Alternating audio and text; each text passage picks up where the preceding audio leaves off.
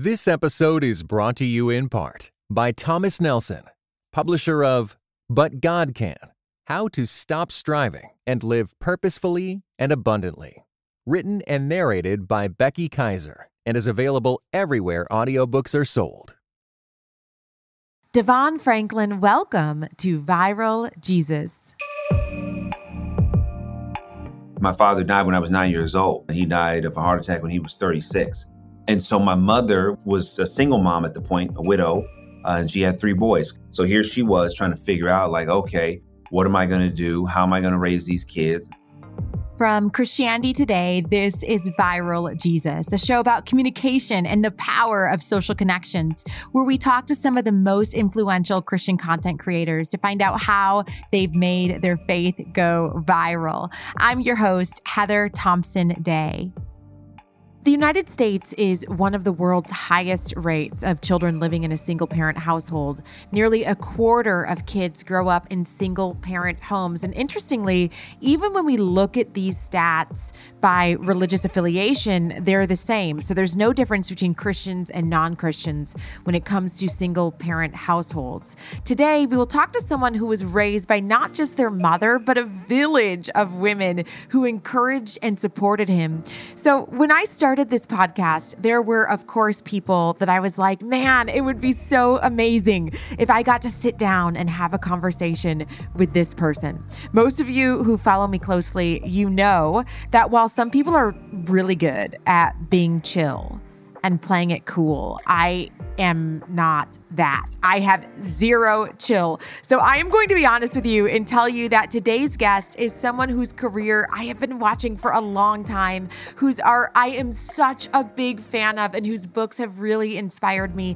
And I cannot wait for you to meet him. DeVon Franklin serves as president and CEO of Franklin Entertainment, a dynamic production company in conjunction with Paramount Pictures and CBS TV Studios. His films have grossed over $175 million at the box office. He's the driving force behind some of Hollywood's most successful inspirational films, including Breakthrough, which was a fantastic film with Chrissy Metz from This Is Us, and Miracles from Heaven. He is the author of It Takes a Woman, and in this riveting and soul-stirring Audible original, author and Hollywood insider DeVon Franklin introduces us to the women who raised him, a village of love that selflessly came together to shape him into the man he is today in the wake of his father's tragic death.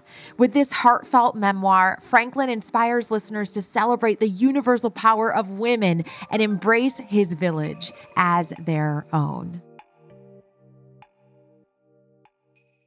So something I like to do to start the show is to do a little stalking of the person's social media account.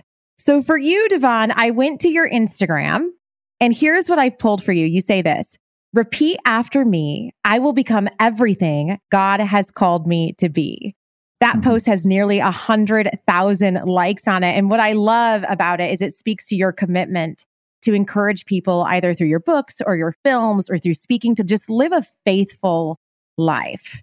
My question for you is, did you always know what God was calling you to be? Or is this something that you've kind of stumbled into? What did 10-year-old DeVon think his life was going to look like?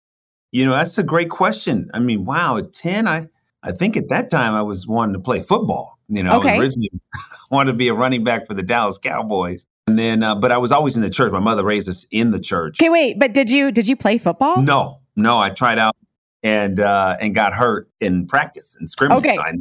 I never made my debut. And once I got that out of my system, I was like, okay, I know I got to go to Hollywood because I was always passionate about film. So okay. At 10 years old, I don't know. I mean, you know, I don't think I was committed to being everything God called me to be per se. I think I was just more focused on I want to play football. And then when that didn't pan out, I felt like, oh, okay. And then as I grew into my faith, my teenage years, I think that's when I came into more of an awareness of oh, well, I want to do this, but I also want to do it with God. I got you. I want to read something here from your latest book, which is called It Takes a Woman. Here's a description of it. It says this: for the first time publicly, Franklin and his family discussed the aftermath of his father's untimely death and the despair that could have destroyed their future.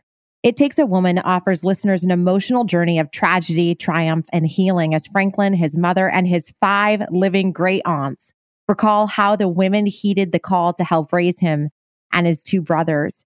What does the title of that book mean, It Takes a Woman? What made you title it that? It's a takeoff of It Takes a Village. I mean, there's the African proverb that says it takes a village to raise a child. And I believe that. And I also believe it takes a woman. Using kind of a take on that very familiar proverb was a way for me to really highlight not only the women in my family, but women in general. Yeah. I think a lot of times women don't get their just due in terms of the role they play in our culture, community, our families, our churches even. And so just the title, It Takes a Woman, not only functions as a great way to talk about what my book's about, but it's also, to me, an affirmation to acknowledge and give credit where credit is due. What did that look like in your life? What role did women play in shaping the person that we see today? Oh, man. I mean, everything. I talk about in the book, in the Audible book. My father died when I was 9 years old. He died of a heart attack when he was 36. And so it was I'm sorry. Really oh, no, thank you. It's all right. God had a plan. And so my mother was a single mom at the point, a widow. And she had 3 boys because I'm the middle child of 3 boys. I have an older brother and a younger brother. So here she was trying to figure out like, okay, what am I going to do? How am I going to raise these kids? And so she got help from my grandmother and my grandmother's 7 sisters. And so all of them, really surrounded me and my brothers and gave us, the foundation and the outlet and the hope that we needed in order to, transition successfully into manhood. So much of who I am and what I know has a lot to do with the impact of those women in my life. And 5 of my great aunts are still alive. My grandmother and 2 aunts passed away years ago, but 5 are still alive. Those 5 are featured in this book along with my mother. So when the listener hears this book, they hear the voices of all 6, my mother and my 5 great aunts. The youngest is 75 and the oldest is 95. What is maybe an example in your life where you felt that absence but then these women were able to fill? Do you have like an example or a story in your life where you realize, okay, there's a big void here, but I'm so grateful that I have these people? Yeah, well, I don't think as a kid, I don't know that I was that self-aware. Okay. You know what I mean? As a kid, you don't know how it's supposed to be. So, I just took it as it came. Like, oh, okay, there's a chapter in the book called Tissue Paper. And I talk about how my grandfather was the one, when we were growing up, he started to call me and my brothers tissue paper because we were spending so much time with my grandmother and my aunts. We call them the village. We were spending so much time with the village that he said, oh, you all are going to become soft. And so that was probably the first time that I was even aware of like, oh, wow, we're spending a lot of time with these women. But at the same time, we just kind of laughed it off because we just were like, nah, it's too late now. We love them. They love us. We still hung out with my grandfather and my uncles to a degree, but we were always connected with my aunts, always, So it's one of those things that it wasn't until then where I had some awareness like, oh, okay, they are filling a void for sure. But I don't think I was very cognizant of what that void was maybe till I got older. And as I look at the void, and I talk about this in the book, that it was just really more about giving us a place to feel heard and to really connect emotionally, because our aunts were very, just positive and affirming and would always show up and always encourage us and ask us how we're feeling and ask us how we're doing. And so being able to have that emotional connection, there was a void there that they absolutely feel. But certainly I wasn't aware of that in the moment. It wasn't until I've gotten older and had a chance to reflect that I could really understand that. You said earlier that you were raised in the church.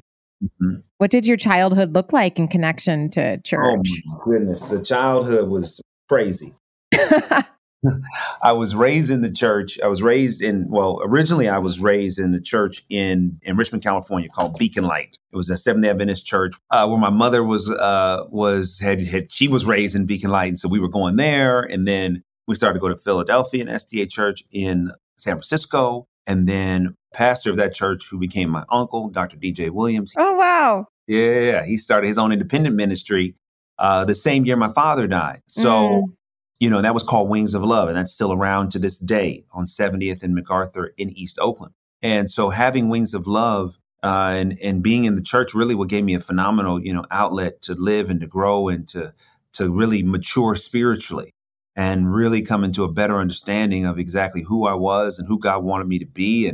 And having that as a foundation has really contributed to my success, because so much of who I am and what I do has everything to do with being raised in the church, and not only the spiritual lessons, but specifically at Wings of Love, because it was a family church for the most part.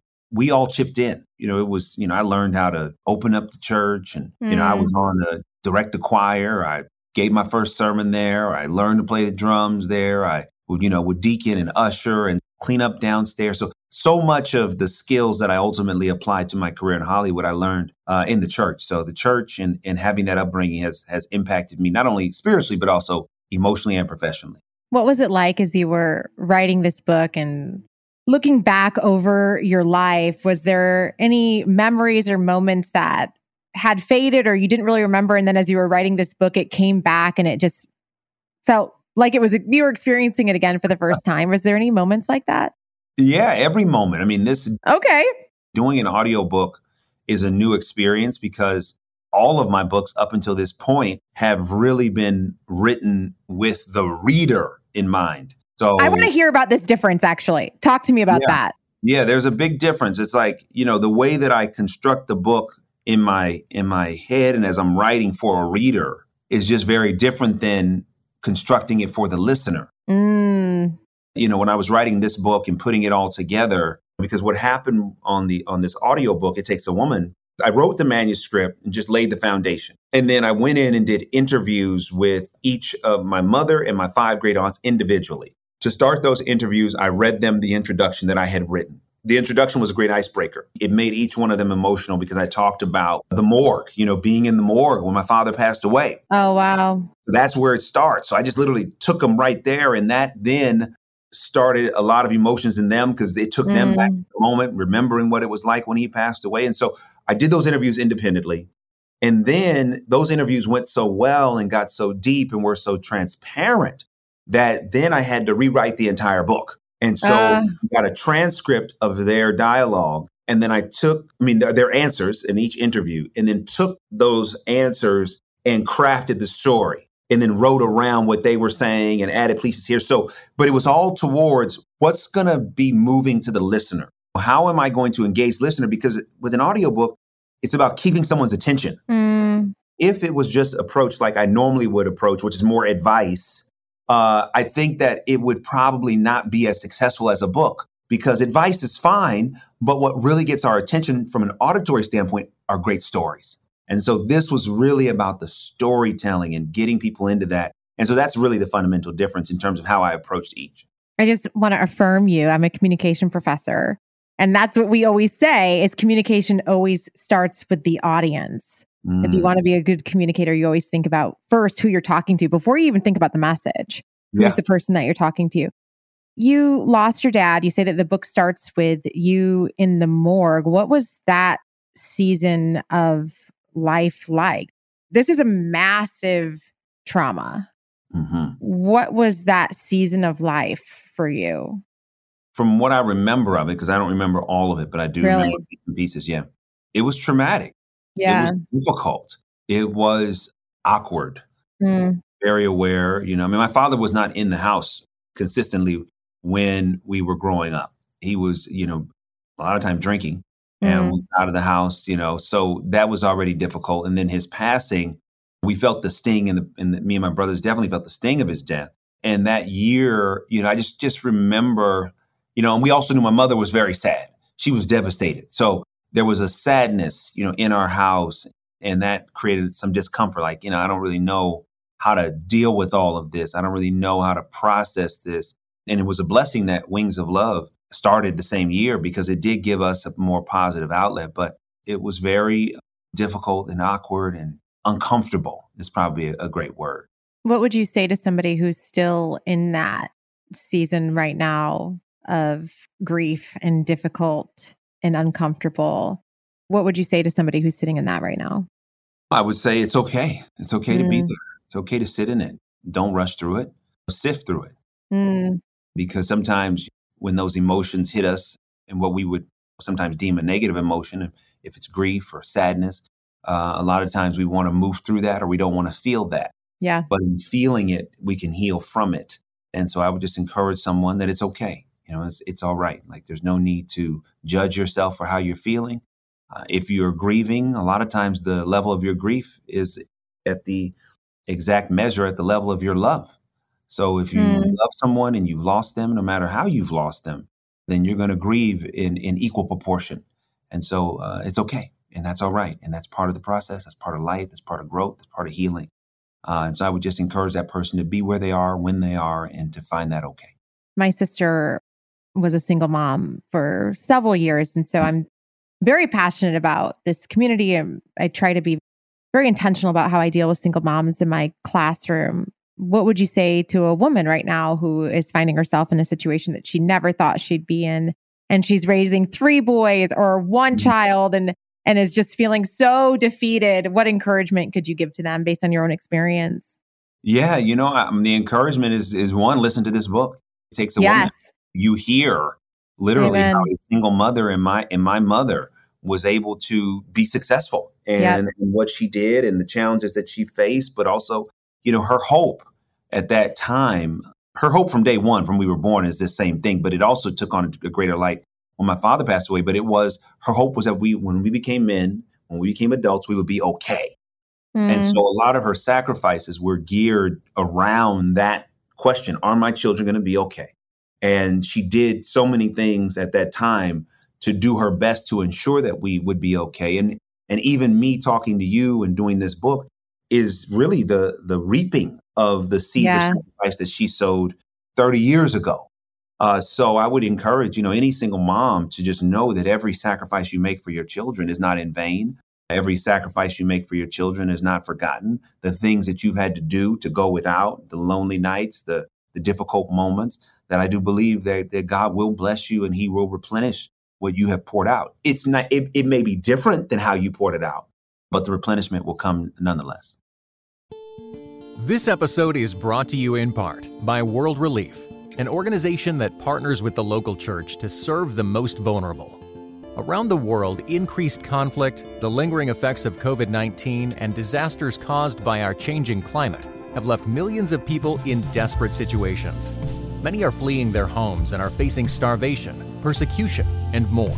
These overwhelming challenges cause many of us to wonder, can I make a difference? The answer is simple. Yes, you can. When you join The Path, World Relief's monthly giving community, you partner with World Relief in bringing hope and transformation to the millions experiencing vulnerability around the world. And when you partner with your monthly gift by September 30th, your first year of monthly gifts will be matched dollar for dollar up to $25,000. Double the impact of your giving and visit worldrelief.org/viraljesus today.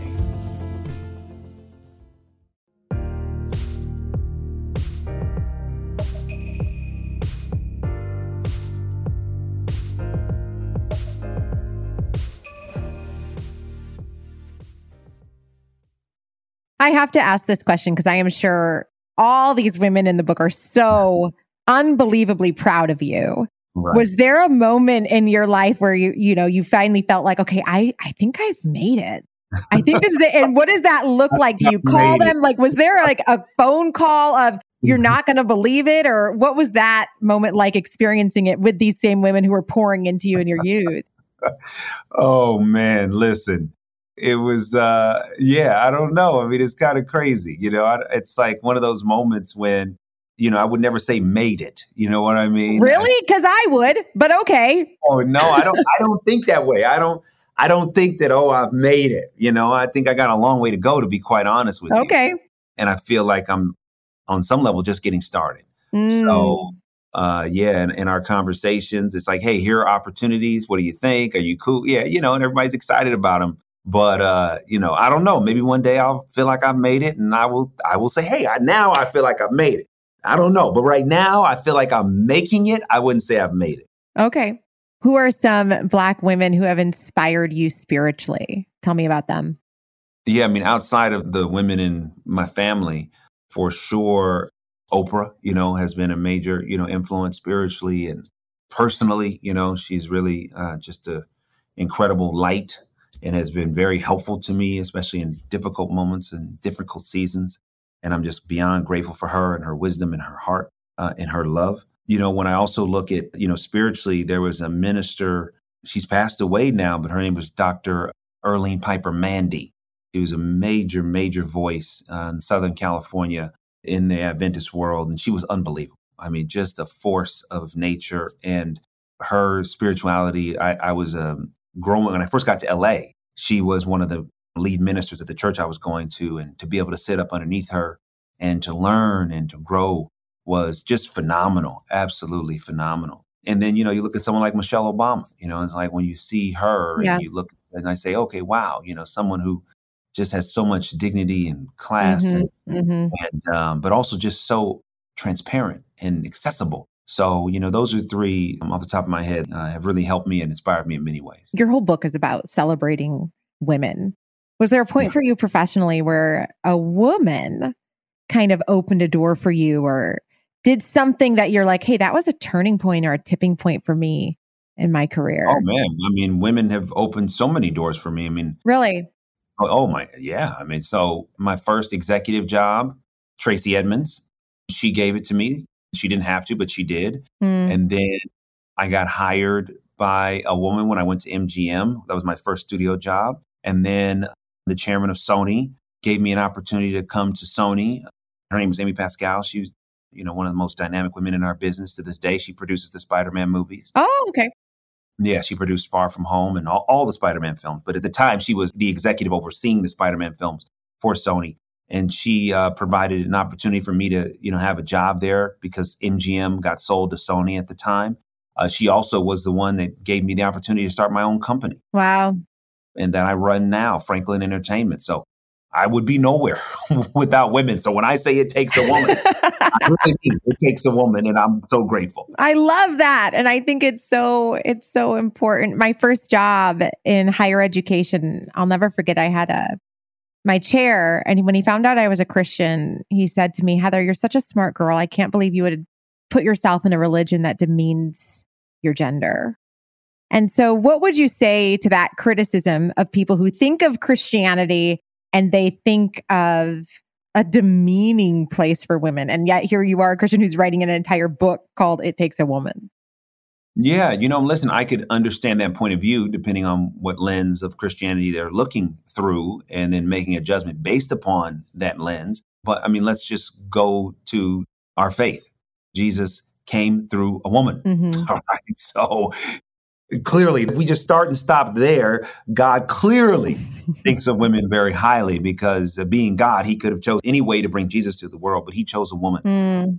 And not just, any woman. And also when you look at the role the women have played throughout history and throughout the Bible and throughout our faith, I do see that Christianity, when you really look at the essence of what it is, not even through religion, just through pure faith, you see that the power of women and the celebration of women. So I would say to someone like that you got to look at a different lens. And, maybe your lens is drawing an incorrect conclusion about what Christianity is about, specifically as it relates to women. I love that. What is something you've changed your mind on? Is there something that you used to hold really tightly and you're like, you know what? I've been rethinking this the last few years. I think I see this differently. What ways are you still growing? I don't know if I have the answer to the first part, but in growing, I'm growing every day, every moment. I think that sometimes we resist opportunities to grow. So for me, I'm especially right now, I'm all in a mode of anything that's happening to me is happening for me. It's happening for my growth. It's happening for my expansion. It's happening for my understanding. It's happening for my maturity. So in that, even when there's moments when I'm annoyed or frustrated, I am learning to pause and say, what's here for me? Okay, why is this happening? What can I learn from this? So I may not be able to control someone and what they say to me, but I can control my response. Got it. So this person is here to be a teacher, teaching me to have more patience, teaching me to communicate more effectively, teaching me to be patient. So I'm growing every moment. There's no moment that I'm not growing. And part of that growth is just embracing the moment, embracing right now and not judging it. A lot of times I've been guilty of judging. Well, why am I here? Or why is this happening? Well, I'm learning not to do that. Hey, no matter what, here we are. This is what's going on in the moment. So you can deny it or DeVon, or you can be frustrated by it, or you can just accept it and say, how are you going to grow from it? So I'm choosing and learning to use these moments as growth opportunities to grow every day. I don't want to stop growing. I want to get to know who I am, who God created me to be. And I don't know that can happen without growth. Yeah. What's your devotional life look like? Do you have a certain routine with the Bible or with prayer? No, I don't. Because here's what I have found. Our minds are so smart, right? Like our brain is brilliant. So what I've noticed is that if I get up in the morning and every day I get up, I pray, I read the word, or I read a devotional thought, and then I go to the gym, it's like the brain is so brilliant, it just goes on autopilot. It's the same equivalent of like, if you know where you work, no matter where you live, you get in the car. Sometimes you wonder, how did I get to work? Yeah. Why? Because your subconscious took over. Your brain said, I got it. Don't worry. You can relax. We know how to get there. You get to work. He's like, wow, that was fast. I didn't even think about it. And so sometimes with a routine, a spiritual routine that I have repeated, it's the same thing. So as a result, I don't get as much out of it. So I leave my mornings open based upon how I'm feeling and what I feel that I need. So some mornings are more prayer focused. Some mornings are meditation. Some mornings are reading books. Some mornings are reading the word. So I just try to keep it engaging so that I stay engaged. And I don't just say, oh yeah, every morning I get up and it's 15 minutes of prayer and it's this and this and that. For me, I don't grow. I'm growing more now spiritually than I ever had before because I'm really keeping an open mind about what God wants to reveal to me and how he wants to reveal it to me. You know, it could be a motivational talk that I put on YouTube, say, oh yeah, I needed this today. So I just try to, stay in the moment and to listen to what God is saying on the inside and let that dictate the things that I do to align myself spiritually each day. What do you feel like you're learning spiritually right now? Anything in particular that you feel like God is really trying to teach you? I think the biggest thing is something I was saying earlier is that I was raised in a faith that was very focused on the doing and the rewarding. Oh, you do this and you get that. And I think that there's a lot of merit. I don't think that was malicious, how we were indoctrinated into religion, but I am learning that that's not God. God loves us, period, end of story. There's nothing more I can do to get more of God's love except accept it. That's it. I can't work my way into it. I can't preach my way into it. It's already there. It's a fact. It's like, just like now I'm breathing, right? I can breathe deeper and take in more air, but the fact that I'm breathing is the same thing of God's love. And so not trying to live an achievement-based way of life with God has been a major thing that I'm learning, living in more of the acceptance of God and the love of God and the presence of God and say, okay, wow. And then I live a certain way because I'm aware of that love and I accept that love, but I'm not trying to live a certain way to be loved or to be accepted. For me, what I'm learning is, God is love. Love God. For God so loved the world, he gave his only son. He didn't condemn the world. He didn't hate the world. He didn't judge the world. He loved the world. So if God loved the world to that degree, I'm learning to not only love him, but love myself and to be easier, right? So in my experience, a lot of Christians are very judgmental, extremely. I feel no, that is not true. Right, exactly. I feel that Christians are judgmental because if I can't love myself and accept myself, then I can't love you and accept you. If I judge me, I'm going to judge you. Yeah. If I feel like practicing religion is restrictive to me because of how I practice, then I'm going to try to restrict you. But if I'm loving, I can love you. If I'm free, I can free you. If I'm peaceful, I can give you peace. So I think there's so much judgment because there's a lack of acceptance. I'm not good enough. I'm not good enough. I'm missing the mark. You're okay. We're going to be all right. If God expected perfection, he would not have put us these, suits of clay, as Pastor Williams would say.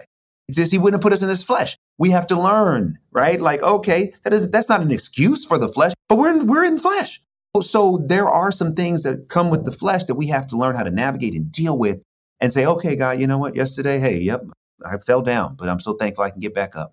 And thank you for your love. So I'm learning love and I'm learning less judgment and I'm learning to be more peaceful and to give that peace to others, hopefully. There's a great book. It's called How God Changes the Brain. And it says, it's by two neuroscientists. They're not Christian. And it says exactly what you're saying. Essentially, the God we believe in is the God we become. And so I think it's 72% of Christians see God as angry, as critical, as judgmental and distant. And so then we become angry, critical, judgmental Christians. But if we see God as love or free or mercy or grace, we become loving, graceful, merciful people in his reflection. And so I just wanted to add some stats to what you just said because I love it. Back it up with some facts. I like it. I know that journey of feeling like I'm trying to earn God's favor. I know that experience, and it's exhausting. Exhausting, and it's impossible. Yeah. Because there's nothing, think about it. I mean, you're a parent. Your children don't have to do anything to earn your love. You love them. It's like, and if you probably saw one of your children like trying to really show that, oh, I want mommy to love me, you probably say, no, mommy loves you. Like, it's okay. Yeah. Take that off your list of things to worry about. There's nothing you can do. There's nothing you can do that will get me out of loving you. So now that we have that, now let's talk about how we're going to live. So for Christians, if we can get to that place, it would change a lot of things. Romans 2:4, it's the goodness of God that leads people to repentance. You've accomplished a lot. Okay. I know you said earlier you haven't made it. I mean, my humble opinion would be very different. I would look at you and say, oh my goodness, this person has totally made it. How do you stay grounded? Is that a conscious choice? What ways in your life at this point are you choosing humility? Every day. Okay. Every day is a blessing. Every moment is a blessing. Having these opportunities is a blessing. Being able to do this new book is a blessing. So, I don't look at it as anything other than that. I like that. Just stay in a place of gratitude. Wow. Thank you for this opportunity. Thank you for letting me do this. Thank you for just so grateful to be used and to had a clear idea of my calling early in my life and pursued that and it has led me here. So, it's not hard work to stay humble. For me, it's a way of life. DeVon Franklin is the author of It Takes a Woman. It is on Audible. It's an Audible original. You can go to Audible right now after you finish this episode and download it. It is fantastic. DeVon, my tagline for this season of Viral Jesus is to encourage people to enter the chat.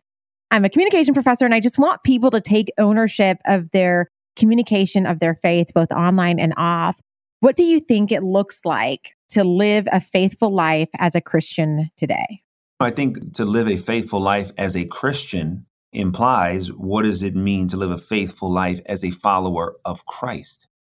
So when you look at that, you say, okay, well, what is the model that Christ set before us on this earth? And that is a model similar to the things we were talking about earlier. One, acknowledging the Father. Two, loving, not condemning, instructing, helping, accepting. So when we talk about the life of a believer today, a life of a Christian, I think it's found in those things. The only people that Jesus consistently talked against were those that were very religious. Think about it. I mean, it's the truth. It's the truth.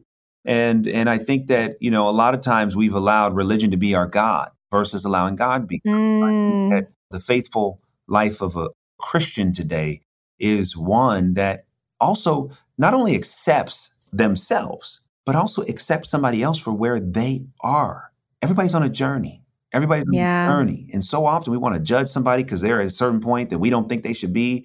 Well, you don't know how that person's story is going to turn out. You don't know how God's going to use whatever they're going through, whatever mess, whatever poor decisions to reveal himself to that person. So instead of saying, oh, that person's this or that, or you got to stop this or you got to stop that.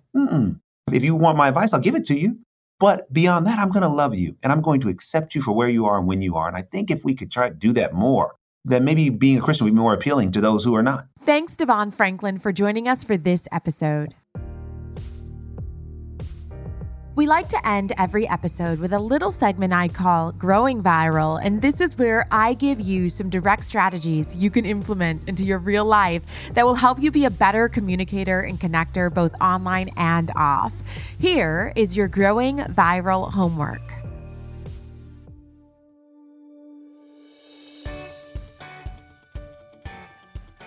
I just want to encourage all the single moms out there who are overwhelmed that their work and their prayers and their commitment are seen. Something you can do to help support a single parent is to offer to take their kid for the weekend, or offer to pick them up from school, or offer to help with their homework. I have 3 kids, and this year, all of them kept getting sick back to back. And honestly, all I could think about during this experience was how hard this must be for single parents. If you love someone who is raising a family on their own, be a support to them. Don't make them ask you for help. You just offer it.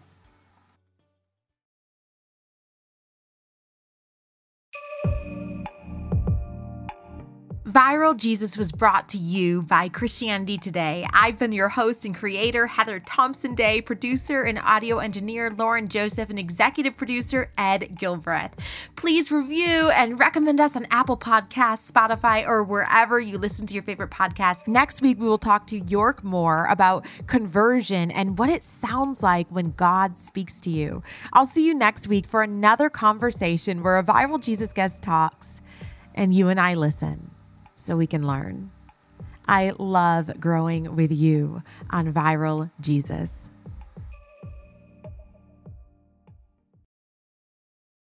Every day, CT testifies to the reality that Jesus is alive, transforming his world and bringing his kingdom to bear. Jesus transforms, CT equips. Make a gift to our nonprofit ministry with a gift of $20 to provide 150 more people with redemptive storytelling, global perspective, and thoughtful podcasts. Give now at morect.com/equip.